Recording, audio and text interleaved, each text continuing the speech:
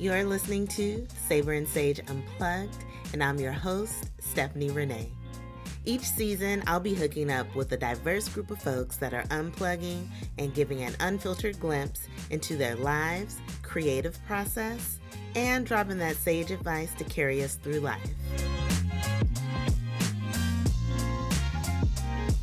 For episode 3, I'm hanging out with Chef 2 David Fu, and we're talking about his journey of growing up in the Bay Area, his appreciation and love for food and family, his experience on Bravo's Top Chef, and so much more. As a first-generation Vietnamese American, food justice comes naturally to Chef 2, who finds opportunities to use the medium of food as a vessel for meaningful work, from cooking with incarcerated men in San Quentin, to his role as co-executive producer for First Kitchen Media that involves storytelling and speaking about diversity and inclusivity, to being a community ambassador in Oakland, working with Asian Health Services and the Oakland Asian Cultural Center. Y'all, I felt like I was talking to the homie during this conversation, and we went well beyond the hour that I've posted. 2 is such a down-to-earth person. He's full of wisdom, and he's a bomb chef. These are just a few of the things that make 2 such a dope human. Listen in. One of the things that I ask folks all the time is, how did your food journey begin? Well, that's a great question. I think most chefs, if you ask most chefs, they'll have these beautiful stories of them cooking with their grandmother, plump tomatoes in the yard, chasing the chicken hens and whatnot. And, I just don't have that sort of roots and backgrounds. And for me to just keep it real, both maternal and paternal grandparents, I'm Vietnamese American, first generation, raised in Oakland. And in terms of like my family lineage, it's been sort of, we've kind of been torn apart because of war. My parents been through 2 wars, the Cambodian Vietnamese War and the American and Vietnam War, all in a decade's time. So for me to kind of reach back and talk about deeper generational grassroots of like family food and food memories, it's kind of hard for me. And the fact that I did grow up in Oakland and my parents were refugees, like we really came from nothing.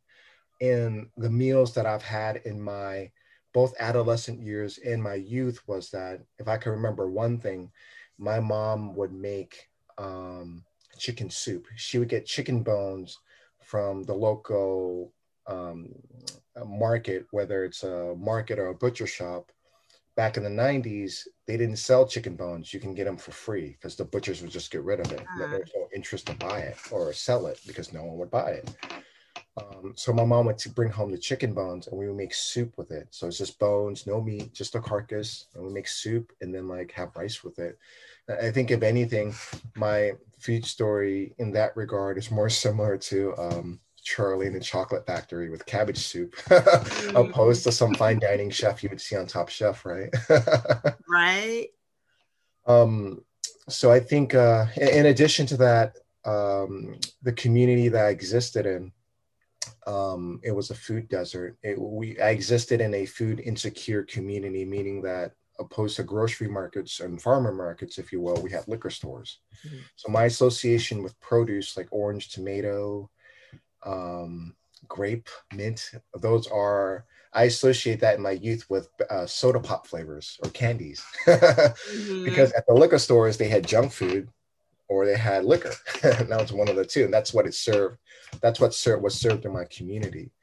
And if there was anything fresh, my mom was able to grow just a few herbs in her Oakland backyard, if you will. And we lived in an apartment complex. So there wasn't like a luxury Calvin Klein manicured garden for us to run through. And I think given that sort of context, I think with sort of my journey with food, that created a food obsession for me because I lacked food variety, And as I got to get older and I learned how to cook, You know, I was able to cook with things in the household like rice, which is I think almost every household would have, especially Mhm. Asian, or instant ramen. Every Oakland family, at least that I know of, had instant ramen no matter what color you were, Mhm. or cup of noodles. And then I think just being able to cook for myself and my mom cooking when she was able to cook, I think being in that sort of environment, that was the only sort of time or place where I felt good, you know, like I had a really, I Mm. wouldn't say the most difficult or fucked up childhood. I think if anything, my surroundings were really negative. Mm. Um, and I think that's for most people who grew up in that era, in that neighborhood, could sort of resonate with. Yeah.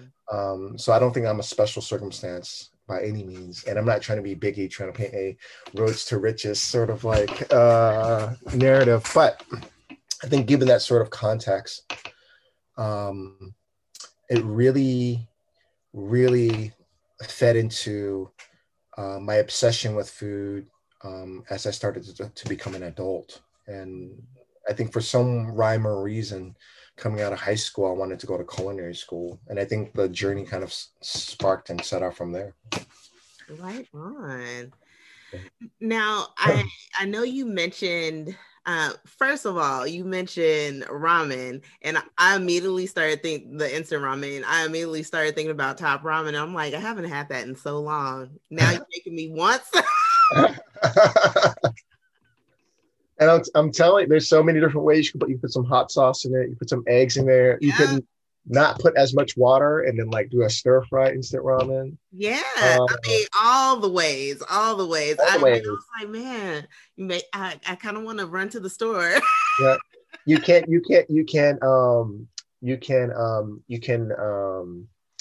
mix some green beans in there and Mm. then add cream and bake it, make it into a casserole. You can I haven't tried that. Sounds good. you can do a bunch of stuff. Any leftover meats, you stir fry it with some top ramen noodles. So yeah.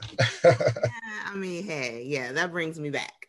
Now, you talk a little bit about the memory of taste. Can you Yes, tell us a little bit more about that? absolutely. I think taste is speculative. So I think what is delicious and what is good, that's something that we inherit from our families, maternal, paternal. I think mostly from our matriarchs, because I think that's sort of the classic family setup where I think at birth and at life, you taste from your mother, whether it's from her mouth or from her breast milk or either even in the womb, um, through her um, through her placenta bag feeding you. Mm. And there's theories that at while in the womb, the first taste and sensation that is acid, is sourness. Super interesting, right? But given that sort of context, memory of taste, I think, let's start from birth, moving on forward.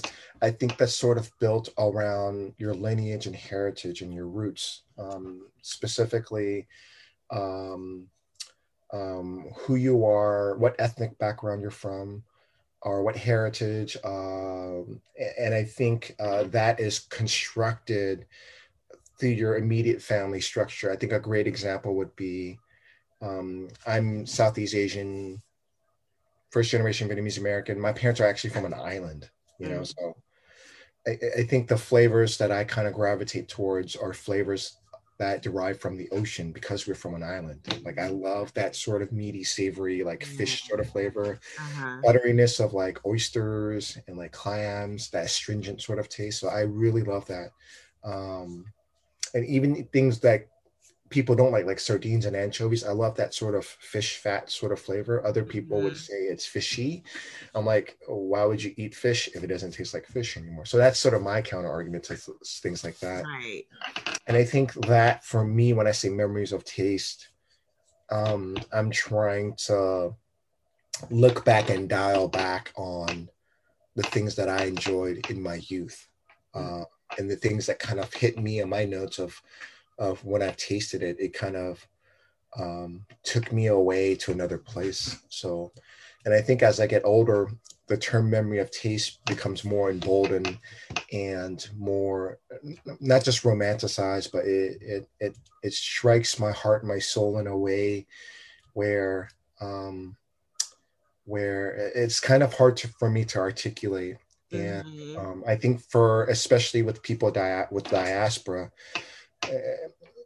whether you're diaspora of African roots or diaspora of Caribbean, South American, Middle Eastern, Asian, or European, I think that's a very common conversation that we could have that's very, very relevant today as in 2021, where you know you exist, say, in the United States, and say if you're an immigrant or refugee, or your roots are immigrant refugees of a person from another place and land, there's memories of what it tastes like back in your home. And that memory of taste, or those memories of what things tasted like, are connected to very deep rooted memories of family, Mm-hmm. and love, because and nourishment, because those are not just symbiotic but synonymous oftentimes. And I think when I say memory of taste, it's not just what you remember what things taste like, but those memories that are attached to it. You know, and I Yeah. think those can exist not just for diaspora, but I think for people who live in another state from their families. You know, Mm-hmm. I have friends. I have a lot of friends, interesting enough, that are Creole. You know, that exist in Oakland, and I think there were just maybe like 2-3 generations of migration that happened from, you know, that Creole region, New Orleans and whatnot, and migrated here to the West Coast in Oakland, and they too have memories of taste, Yeah. of what their grandmothers cooked and where they came from and all that stuff. So I think it's one of those things where that topic really gets me excited, because it talks about what it is to be human, what it is to be alive. And that's sort of like a chopped up quote from James Baldwin that I really, really love, because he doesn't talk about not just the person of color experience or the Black experience, but he talks about the human experience, Mm-hmm. which I think really gives us a periscope and a focus on, you know, human equality, injustices, and social rights and stuff like that. So, Yeah. Definitely. I completely agree. I mean, it's the same with smells too. And I so mean, with food, I associate with different smells, and it takes me back to absolutely. different places, different times, or even just like every time I think about green beans, I actually think about my granny and my grandmother and snapping peas. And even though I'm Californian, because I have Southern roots, Yes. like, snapping peas, that even though it's country, Yeah. that's like one of the things that's super, I didn't pay too much attention to it. Uh-huh. Um, when I had to do it, but now it's like, wow, I would love to just be snapping peas right now. I love that. That's such a Yeah. beautiful story. And I don't think you have to be a foodie in that regard. I had this same conversation with one of my favorite local rappers growing up. Do you know who Mac Mall is? Yeah. Yes. I know who Mac Mall is. Yes, I do. So, in addition to his music, he's in, you know, he was a, you know, he was an original outlaw with Tupac. So he told me these beautiful, you know, Tupac stories of like, you know, I get goosebumps just thinking about it. But even Mac Mall had stories of, similar to like yourself, of shucking black eyed peas in Vallejo with his grandma. Mm, And that's the thing. It just proves to me further that food affects everyone. You know, it's yeah, what's on Food Network, right? So I think that's such a beautiful thing about food. So I know. It just brings you together in so many different ways. I love it. absolutely, yeah. Mm. Now, I know you mentioned the chicken soup. Now, Yeah. was that one of your favorite dishes growing up, or do you have another I, dish? I I think so. Um I think as a kid, I thought of food as more as nourishment. Mm, And as you get older, you start to have your relationship with food becomes nostalgic. You know? mm-hmm. So like when I make soup and there's bones or carcasses of the carcass itself, you know, when we make soup, there's bones in it. Like I have a habit of like picking at the carcass and then sucking all the meat off the bones. and it's just instinctual. And I think it's turned into a thing where initially it was that's what we ate because it was a necessity, and Mm-hmm. then as I got older, it turned into something that I loved. As interesting Yeah. as that is, right? So, Right um, on. yeah, it's one of those things where I'm 36 now. I think looking back in my youth and the way we ate, I had a lot of shame in the way we ate because it was literally we ate scraps. It was poor people food. Mm-hmm. And then I think after learning about you know uh, the Black South and how they ate and how throughout the decades and centuries and not the decades but the centuries how they started to turn it into their own cuisine, Mm-hmm. learning about and being proud of it and like it's the hottest thing now, learning about Jewish diaspora and sort of the same sentiment how they were like they turned scraps into like a beautiful cuisine, learning about that from um just other countries in the world, South America as well too. And I think every country in the world has their own sort of story of turning scraps or throwaway food into something beautiful. I Yeah. think learning more about that, I learned how to own sort of my own experience and not be ashamed of it. And I think um, prior to that, and I blame this on culinary school. Culinary school is very Eurocentric, Mm-hmm. and it taught me the wrongs to shame myself because the things that I liked, they didn't. It wasn't prioritized in sort of European centralized cooking. Right. And then you start to learn about colonialism and all this other stuff, and it kind of unravels itself. So Yeah.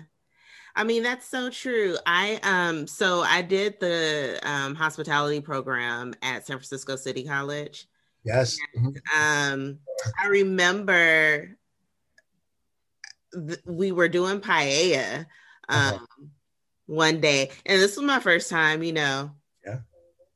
seeing paella. I never ate paella before. Yeah. But then I'm like looking at everything that he's putting in it. I'm like, I mean, this is like jambalaya. Yeah. Absolutely. Absolutely. I'm like, this is Absolutely. jambalaya. This is exactly what this is. Absolutely. And I remember one of the chefs, he was like, he kind of like downplayed jambalaya, like that's just like poor people's. And I was like, yeah, Fucking bullshit. Fucking bullshit. Fucking bullshit. you know, So this is the argument that I have with Europe, and I've gotten in a lot of trouble for this. Is that people forget that after the fall of the Roman empires, that the North African Muslim Moors took over all of Europe, like literally all of Europe. But mm-hmm, we don't read. I didn't find that in any of the history books that I read in high school, let alone middle school. In addition to that, to support your argument or your point, Madrid is a Muslim name with African roots. mm, Period. Right? But you don't see any trace of Muslim there because the Crusades wiped out any African presence in Europe, period, yeah, especially Italy. Another thing is rice hereditarily, genetically, is from Africa, period. mm-hmm, And anything that has to do with seafood or rice or any of that sort of stew has roots in West Africa. So that's sort of like space. That's a weak argument that that chef person has. yeah. You I know, was just like like completely amazed, and I'm like, when you start, and really when you start looking at a lot of different dishes, like you look at jollof rice, it's very similar. And yep. I'm like, I was just completely blown away. The way I explain these things to other people who don't get it outside of our space is that Mm-hmm. I call Picasso a fraud. Mm, That's African art. That's absolutely African art. And you can't tell me it's a fucking coincidence that multiple aspects of his art looks like rooted in African art. yeah, Like, wow. I never even looked at it that way now, but I you should. can definitely see that. Yeah, you should. Definitely You see. absolutely should. Yeah. Now, how do you describe your take on Vietnamese cuisine? I say that I cook Vietnamese diaspora cuisine. Uh, Mm, I think it's very hard for me to cook anything authentic from that land or for that region because I don't have access to those ingredients. In addition to that, I don't exist in that community, and because I don't exist in that community, it'll be very hard for me to represent appropriately. Mm. Um, do you know who Bryant Terry is? Yes. He talks a lot about African diaspora, and I think about him talking about African diaspora kind of inspired me and influenced me, and about the way I talk about Vietnamese cuisine, and I really appreciate his. And he was talking about it like 15 years ago, Mm-hmm. and I think I want to be very clear that his work has been an inspiration for myself on how I perceive not just food but culture. Yeah. It's very, very important to me, and I want to accurately represent. Um, I'm here in Oakland, and the food that I cook is rooted here in Oakland. It just happens to be I'm of Vietnamese lineage and heritage, and because I cook in Oakland, I have to make certain improvisations Mm-hmm. to cook that sort of food, but the palate is sort of the same. Yeah. And the same thing, it was the same thing with my mother. The way she cooked here is completely different the way she would cook back at home. It's because we just don't have the same ingredients. I think a great example would be, you know, um, chayote, the Spanish squash. Right. That's an ingredient that she learned how to cook here. And she cooks it with like fish sauce and scrambled eggs and stuff. That's something you don't see in Mm-hmm. Vietnam. You don't.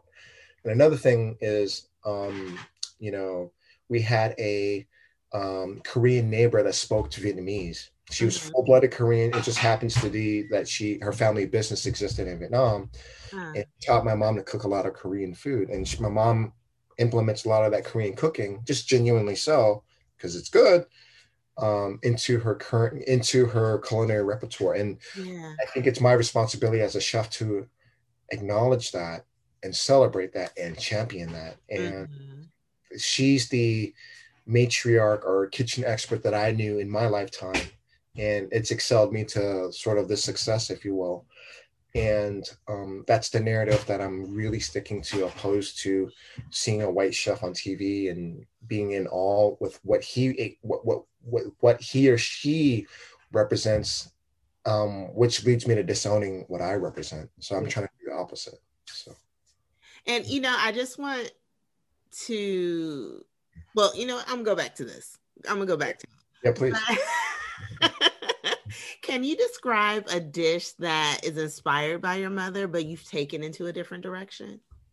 Um, uh, if you watch, I'm super excited to announce that.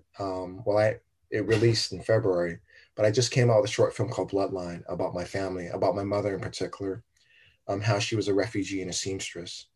And between my mother and father, they taught me how to cook with the bloodline of fish. And if you go to any fine dining restaurant in the world, if you will, for I think 98% of chefs do this. They always, even Japanese sushi chefs, they would trim out the bloodline because it's too stinky. It's not it's not Mm-hmm. palatable. My mother taught me how to cook with it. And even though she's not a heavily decorated chef, there's something of value that I learned from her. And I celebrate that. And in that film, it shows me taking that on the road, cooking it for people, and people actually loving it. Oh, wow. And I really try to make sure that people understand that.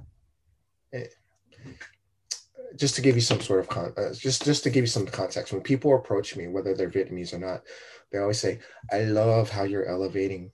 Here goes my air quotes, elevating Vietnamese cuisine, Uh-huh.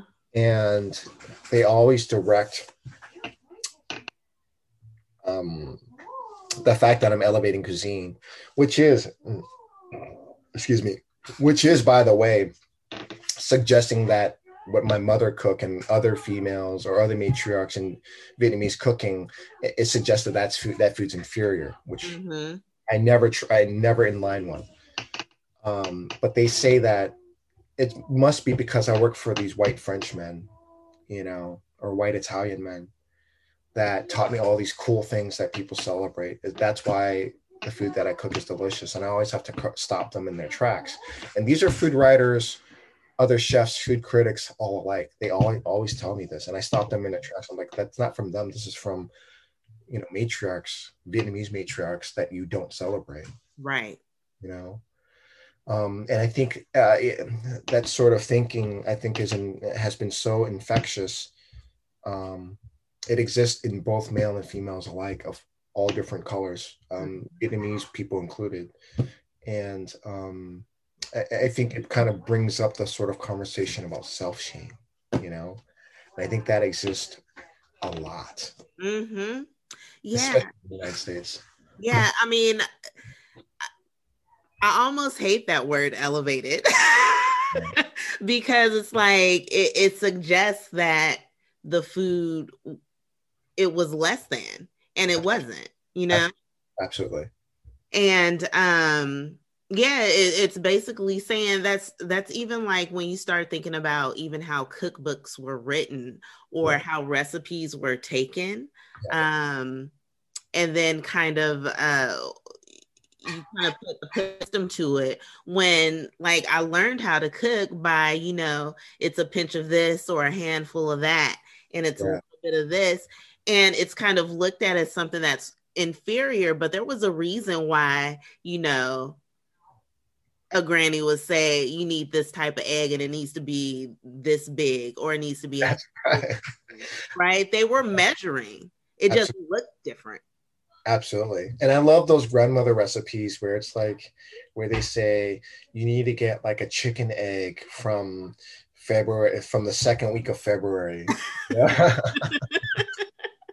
Yeah, I was going through my granny's. She had this recipe box, and I was going through it. That's I awesome. like found these recipes. It just had lists of ingredients, Yeah. and some of them had measurements, but I was like, shoot. So now I have this task. I want to just start cooking some stuff to find out because I have no idea what it's gonna be.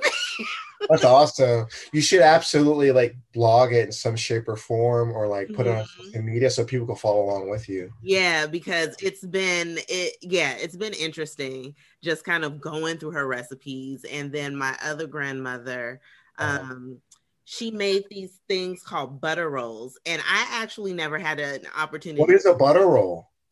So okay, so it's called butter rolls, Yeah. which I learned. It has Oh. to have the S at the end because if it's just a butter roll, it looks a little bit different. Or it's a butter roll, not butter rolls. Yeah. Yeah. And so I've been calling around to different family members to see if anybody has this recipe. And I swear, nobody paid attention when she was doing this recipe. I don't know what. Oh. And so I've been talking to different people so they can kind of like describe to me Mhm. what it is. And so what I've kind of come to the conclusion, it's like a cross between a biscuit and like a cinnamon roll. Wow, that's super dope. So, I have to say this because I know you brought it up and I know some folks may know, some may not, but your time on television, Yeah. because in my eyes, you're a superstar. Yeah. Thank you. Thank you. You are a superstar. I have a star in my presence. Oh. But tell folks what you were on and kind of like what has that what has that done for your career, and like what are some of the lessons that you've been able to teach other people through that opportunity? That's a great question. So for everybody, um, my name is Tu David Fu. I was on Top Chef season 15, and I think I did okay. And then since being on the show, I think it's been just an honor. That show doesn't just air in the United States, but it airs worldwide. So the exposure and the opportunity to sort of tell my story about who I am and what I represent and what I'm trying to do for the world. It didn't just give growth to my career, but it gave growth for me, for opportunities in all shapes, sizes, and forms. And I wouldn't even know where to start. And just to give a little bit further background about what I do and how I exist, um, I started doing pop up, which are underground dinners, back in 2014, 2015, and it was based here in Oakland and San Francisco. We would put on 80s and 90s R&B, hip hop. It was a sort of like an informal party, if you will. Hmm. But an attachment to that, we would have a tasting menu, which was like anywhere from 6 to 8 courses, and then wine. And we kept it super accessible. Wine and food during that time for a couple would be like $200. So it's like $100 a person. And it would be like in these very super exclusive, like whether it's a penthouse or a loft or like behind a restaurant or even like in a undisclosed warehouse somewhere, which made it super, super cool. And I think from that, food critics started to notice. I got Rising Star Chef in 2017 and then onto Top Chef. And not never in a million years would I think cooking at an underground dinner would sort of skyrocket me to those sort of opportunities. And then because of Top Chef, I just released a film on PBS, KQED locally, as a media company partner and a co-executive producer. And moving forward, I'm creating a bunch of digital content in the food space, and I develop products for like food companies and stuff like that. And I kind of exist Nice. sort of in a product development space. So yeah, I think what I'm doing is like sort of very niche, and it's very non-traditional from what other chefs do. But I'm having a blast doing it. Yeah, that's amazing. Yeah, thank you. Yeah, that's amazing. I'm love to hear that. Now, this is kind of like beyond the plate because there was one interview, I think it was with the Foodie Chap.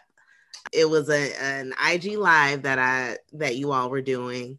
Yeah, And one of the things that you mentioned was about combating homelessness. absolutely. And Yep. that was something that came up for you, like just not necessarily during the pandemic, but maybe you had more of an opportunity to think about like where exactly do you fit in. And so, that's what I wanted to hear a little bit more, just explore a little bit more Absolutely. about what you have been thinking about your role is in that, because of course you have this huge role in food Yeah. and kind of this responsibility in food, but I thought it was inspiring to see that you were thinking beyond that.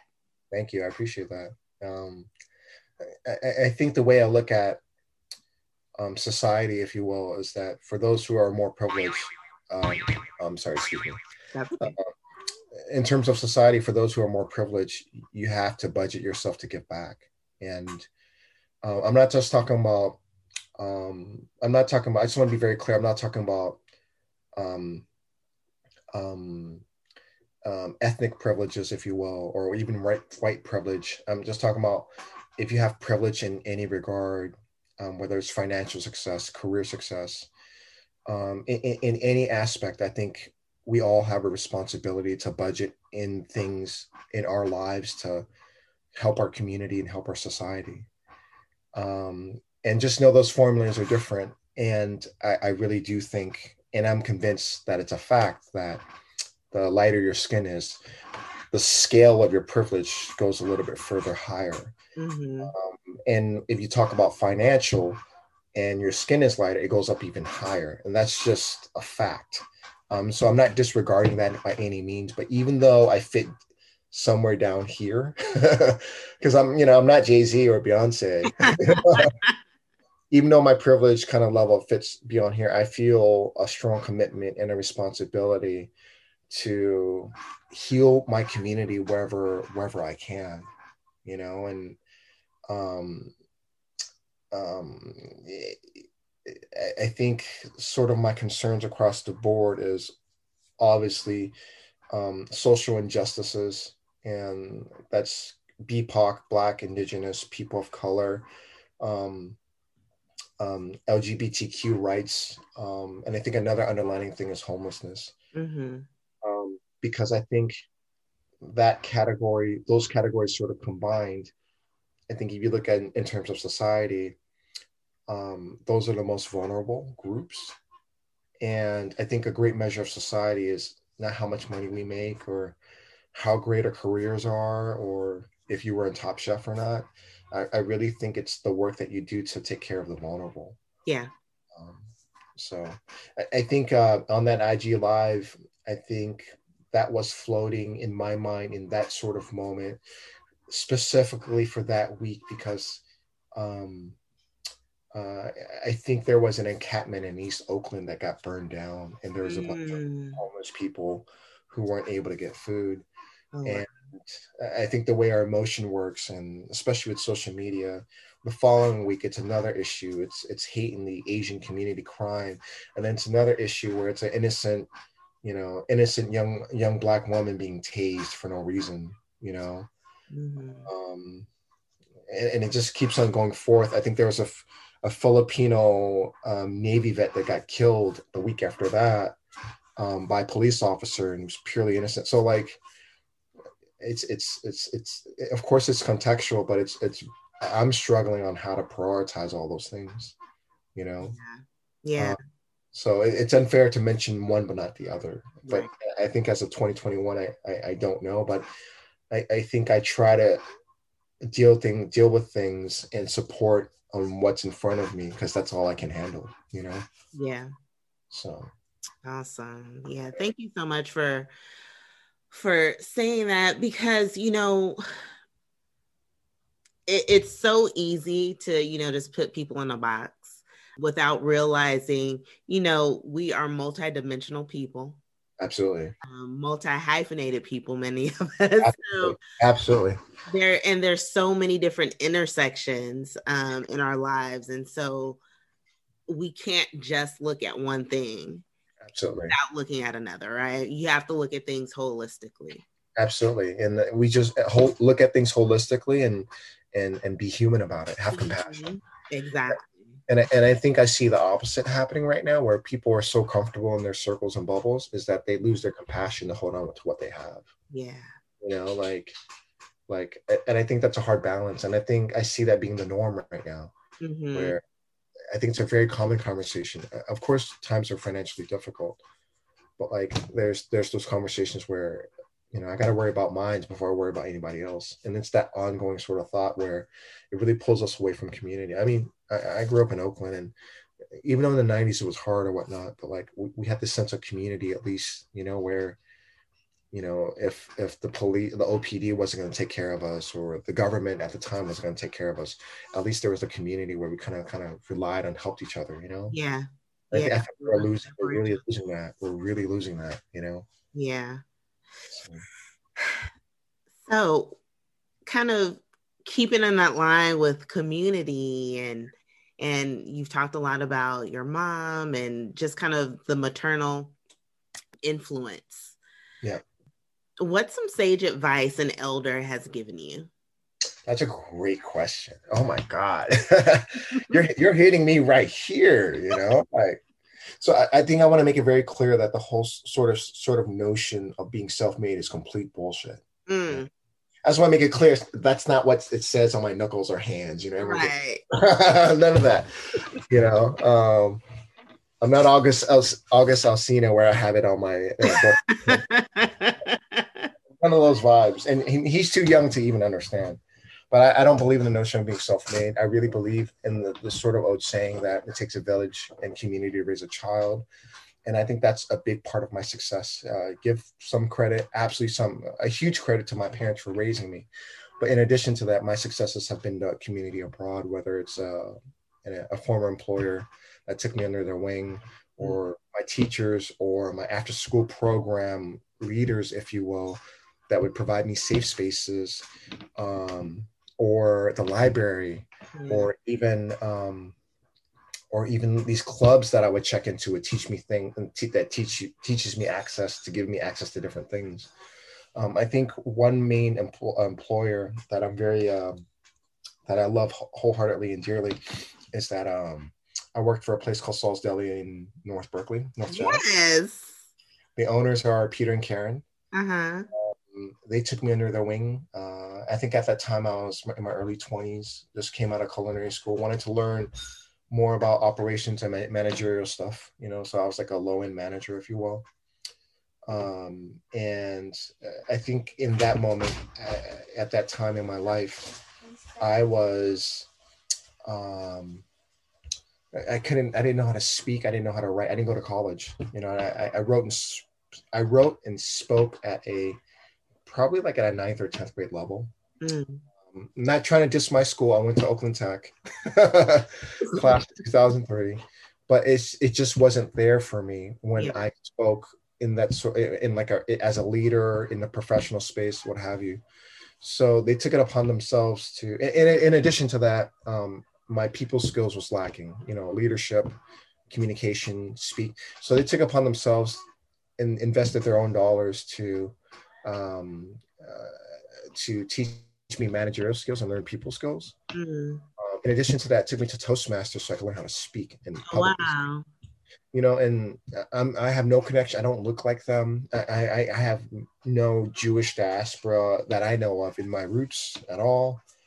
And it's because they extended out to me and offer this great opportunity on their dime, on their dollar, you know, for me to empower myself. I think that was such a game changer for me. Mm-hmm. And it's in moments like that, which I've had multiple, where I just see the power of mentorship, whether I'm participating in a nonprofit program or a nonprofit event, working with youth, working with incarcerated men. I see so much value, whether it's a week, a month, or day, or a year, or even 5 minutes where I'm checking in with somebody and telling them you are special. There's something valuable in you. As long as as long as you invest your efforts in X, Y, and Z way, there you can make yourself better. You know, like that. That to me has been so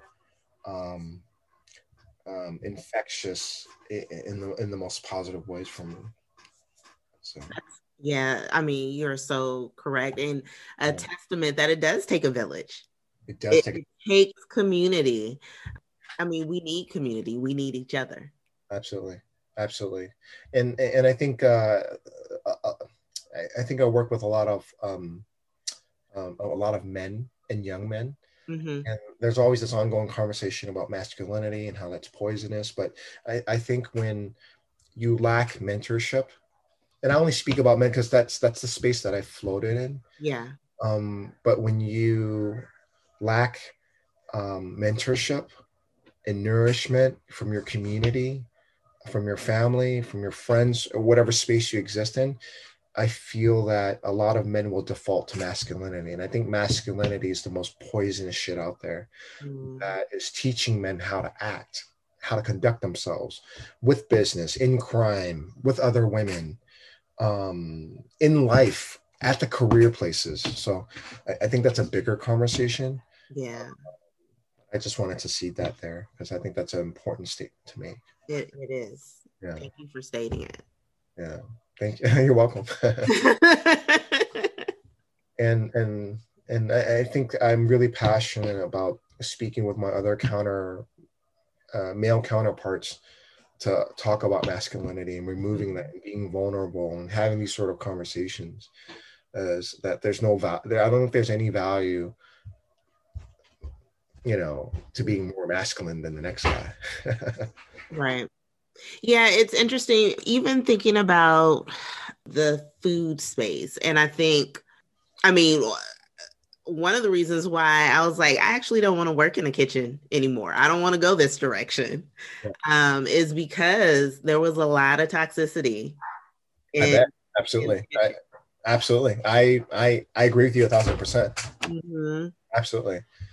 And so it's been interesting because, like, you know, when the uprisings happened last summer, there was a lot of, you know, some racial things that are happening Yeah. within the food space, right? Which, I mean, many of us already know it was there. It didn't just pop up, but they were starting to get highlighted more. And even with just kind of the sexism that was happening in the Mm-hmm. food space, I started seeing that a lot of that was being lifted up, especially when it came to Black women being in the food space. Absolutely. Uh, Yeah.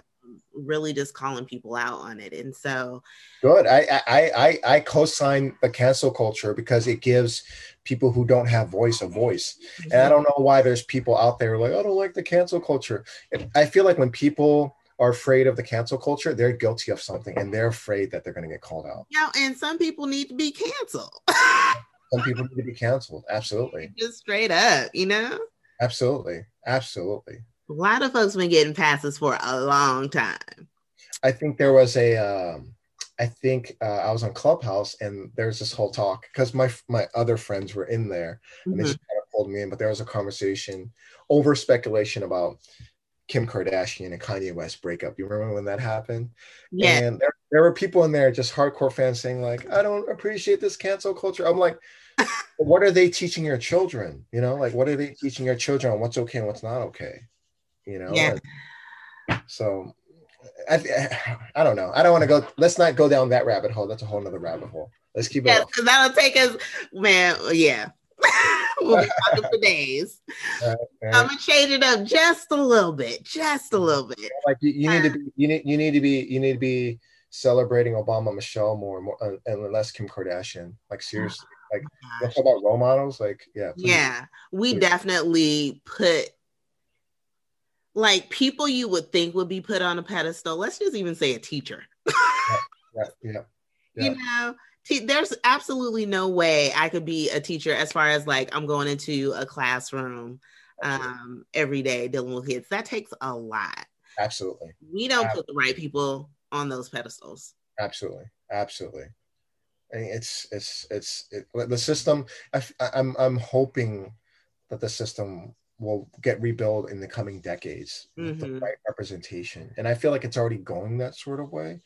I'm looking more forward to like the sort of AOC sort of representation with senators and hopefully the House and continuing going in that direction, Yeah. So, but we'll see. We shall. I mean, there's hope on the horizon. So let's see how this goes. So changing it up just a touch. Yep. Because I like to know what's going on with people at home. So what is your guilty food pleasure? Guilty food. I love hot dogs. I love, and I have this debate all the time. I love a Costco hot dog. You know why? Because it's Those Costco hot dogs are good. Yeah, it's because it's $1.50 and it comes with a soda. I think more than luxurious food, I'm really passionate about accessible foods. Foods that are inclusive, because that's how I grew up. Don't get me wrong, I can make like a really nice meal, but I'm really more passionate about people being able to afford food. So I think that's one of the weird sort of interesting reasons why I like the Costco hot dog. Because not that it's the most delicious thing I ever taste, but it's nostalgic. It's nostalgic for me. It really is. Yeah, it makes me think of my mom and going to Costco and also getting those little samples. That was my jam. I wanted to go get those samples. There's the other dark side of Costco as well, where overindulge in bulk. I mean, that's a whole. I don't co-sign on that. That's a whole nother story. So. Okay, now what are the 5 things that you have to have in your kitchen? They're your must-haves. You got to have it. Ingredients or cookware? Oh, I was thinking ingredients, but now I want to know what cookware you have too. So let's start with ingredients. What are your 5 ingredients that you have to have in the kitchen? I have to have fish sauce because my family's been making fish sauce ever since 1895. So that's deep in us. I have to have tea, coffee. I'm real basic. Coffee, tea, fish sauce. Coffee, tea, fish sauce. Some sort of fresh noodle. I love eating noodles. No matter what type of noodle, whether it's soba, egg noodle, or rice noodle. And I think the last thing would be is orange juice. Interesting. Okay. Like all the other stuff in terms of food is like, of course I enjoy cooking. It's work to me, but those are like my daily essentials that I need to have. Yeah. Make me feel whole, which is like the basic thing ever, right? It is. I mean, like very basic. Like anybody could have that. Okay. I like it. I like it though. Now, did I read somewhere that your family makes fish sauce and sells it, right? Yeah, but they I did only not sell it. imagine It's maternal. It's on my mom's side, that. and Okay. they only sell it in Asia, including Japan, and then I think France and a few other European countries. Oh wow. So I think in the terms of like the fish sauce market, they're a little bit smaller. Hmm. They tried to bring it to here to the States, I think in the late '90s, but that didn't go over so well. And um, I think I've tried to convince them to do it. It's just I've been unsuccessful. That's like Hmm. family politics and all that stuff. So I'm like, Yeah. okay. So I think at the moment I'm working with a very extremely reputable fish sauce brand named Sunfish Sauce, and I think their quality is just as good as my family's quality. Okay. And I have that on my website at tumamispices.com. It's a platform that highlights artisanal Asian producers, both domestically and both international.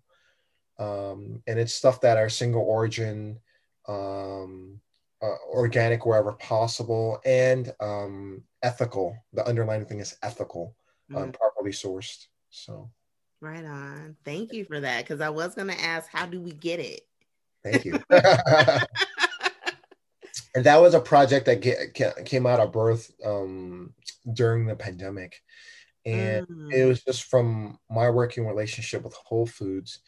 I started to see that it was a little bit harder for small producers, especially getting off their feet, to be able to sell their products. So that was my way of adding a sort of a new alternative for small producers to kind of get highlighted via direct to consumer online. So Awesome. That's so cool. yeah, Now, because this is important to me, please, yeah, music is important in my life. absolutely. So I need you to give me a beat. What is on rotation right now? Or what's your kitchen playlist?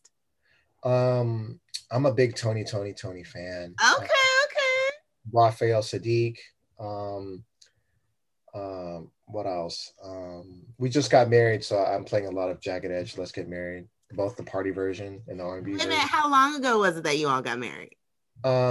Last week we got legally married by a virtual ceremony, and then our Oh, actual celebration ceremony we've delayed it to, hopefully, understandably so, until 2022 oh February. wow. So yeah, super excited. Congratulations. Congrats. Um, Thank you. I, Mint Condition. I love Mint Condition, even though I only have like two or three tracks. I'm a big '90s R&B sort of dude. I was about to say you are a 90s dude. My I think my most played track for 2020 on Spotify was Whitney Houston. Mm. Yeah, so I'm a big Whitney Houston fan. I may be all tatted up. I stand 6'2", tatted up like 200 plus pounds, but I'm really big softy. I love the slow jams, you I know? love it. Yeah, I love it. thank you. And yeah, did you say Let's Get Married the remix? Yeah, the remix. Okay, okay. That beat, I think that beat is going viral on TikTok, because that beat, Is it? yeah, because in the beginning how the beat drops goes boom, boom, boom, right? So people are using Mhm. that TikTok. So they're doing things like slapping the screen and every time. Yeah, okay. So Yeah, I mean, we had it played at our wedding too. That's like a must. I mean, it's the anthem, right? It's the yeah. anthem, so Like if you don't play that, absolutely. it's not right. Absolutely. Okay. And so last question for you. Mhm. If you could have dinner with blank, who would that be? And what would the dinner be and why? I think there'd be two people that I would love to have, and we're talking about celebrities, right? Not family members or either or. It could be anybody. Um, It's up to you. I'm a huge Tupac fan, like Mm. huge Tupac fan. I really love Tupac. Um, so I would sit down and have dinner with him and pick his brain. In addition to that, I aspire to be um, conscious the way James Baldwin was. Mm. I really love James Baldwin. Robert Kennedy is another one. There's so many people I would love to um, sit down and have dinner with just Princess It's Diana. hard. It's hard to just pick one person, huh? Yeah, Princess Diana. Who else would I want to have sit and dinner to and talk to? I don't know. I think those are like my top five probably. Okay. But yeah, I think probably the top would be for sure Tupac. I really appreciate Tupac and the way his mind existed. Mm. And I think the way I've been inspired by him is that even though he was sort of confined to just music, he found a creative space to celebrate the arts in all of its different forms, whether he was an MC, rapper, poet, actor, producer, and how that all tied into his sort of efforts to doing community and work towards bettering his. I'm sorry, let me rephrase. All that sort of work kind of tied into bettering his own community. I thought that was, for me, I didn't see that exist before anyone else, before Tupac. I could be wrong, but I saw that first with Tupac, and I think that's such a beautiful thing. Yeah, he was special. He Oh, was absolutely. really special, definitely. Absolutely. And what would that dinner be? What would it consist of? I'm sure Tupac had pho before. I would cook Tupac a bomb and bowl of pho, and he would love it. Yeah, he would love it. Yes, and I know that's the dish that you shared with me, Absolutely. and I can't wait to try the recipe because this will be my first time making pho. You can text me in real time, all that stuff. Just let me know. Okay. We'll walk you through a lot of it, but have not made it. So I have a beef version too. That's Instapot that makes it easier as well too. So there's beef and chicken, whatever you prefer. I wanna try it, the real deal. Okay. Wait. They're both real deals. It's okay. Just, I think chicken is more of a recent thing in the 80s and 90s of Vietnamese diaspora, and that beef, I think beef is more traditional, if you will. Mm-hmm. But they're both as delicious, and they've been around for quite a few decades now. It's a staple regardless. Yeah, and I'm super excited about trying it. And why did you choose that recipe? I think it's one of those things where when people think about Vietnamese cuisine, they identify with that dish no matter where you come from, especially if you live here in the United States. Actually, internationally, I think I've met people in France like, when I say I'm Vietnamese, I love pho, or people in Mexico where they're like, oh, Vietnamese, I love pho. Sort of like a pop culture sensation, if you will. But the reason why I pick pho is because there's so much historical context in there. It involves war, it talks about diaspora, it talks about it talks about colonialism. I really love that dish, not only because it tastes good, but there's so much historical context where if people just looked at that dish, they'll get a slight understanding or summary, if you feel, or a summary if they look at that dish, they'll get a good understanding of Vietnamese history just in that dish alone. So I thought it'd be a great introductory dish. Awesome. So thank you. Well, that is it. Awesome. That was awesome. That was a great talk. Thank you so much. I appreciate it. I appreciate you. Thank you. This was I really enjoyed speaking with you. Thank you. Likewise. I think the spirit and vibes are absolutely aligned, and I'm just always honored for a person like yourself to hear my story and learn more about who I am. So very appreciative. Thanks for listening to Savor and Sage Unplugged. To subscribe to the podcast, check out other episodes, and to stay up to date, head over to savorandsage.com. I hope you enjoyed this episode of the podcast, and thank you for all of your DMs, emails, all those shouts of encouragement. Stay tuned for the next episode, which drops next Sunday.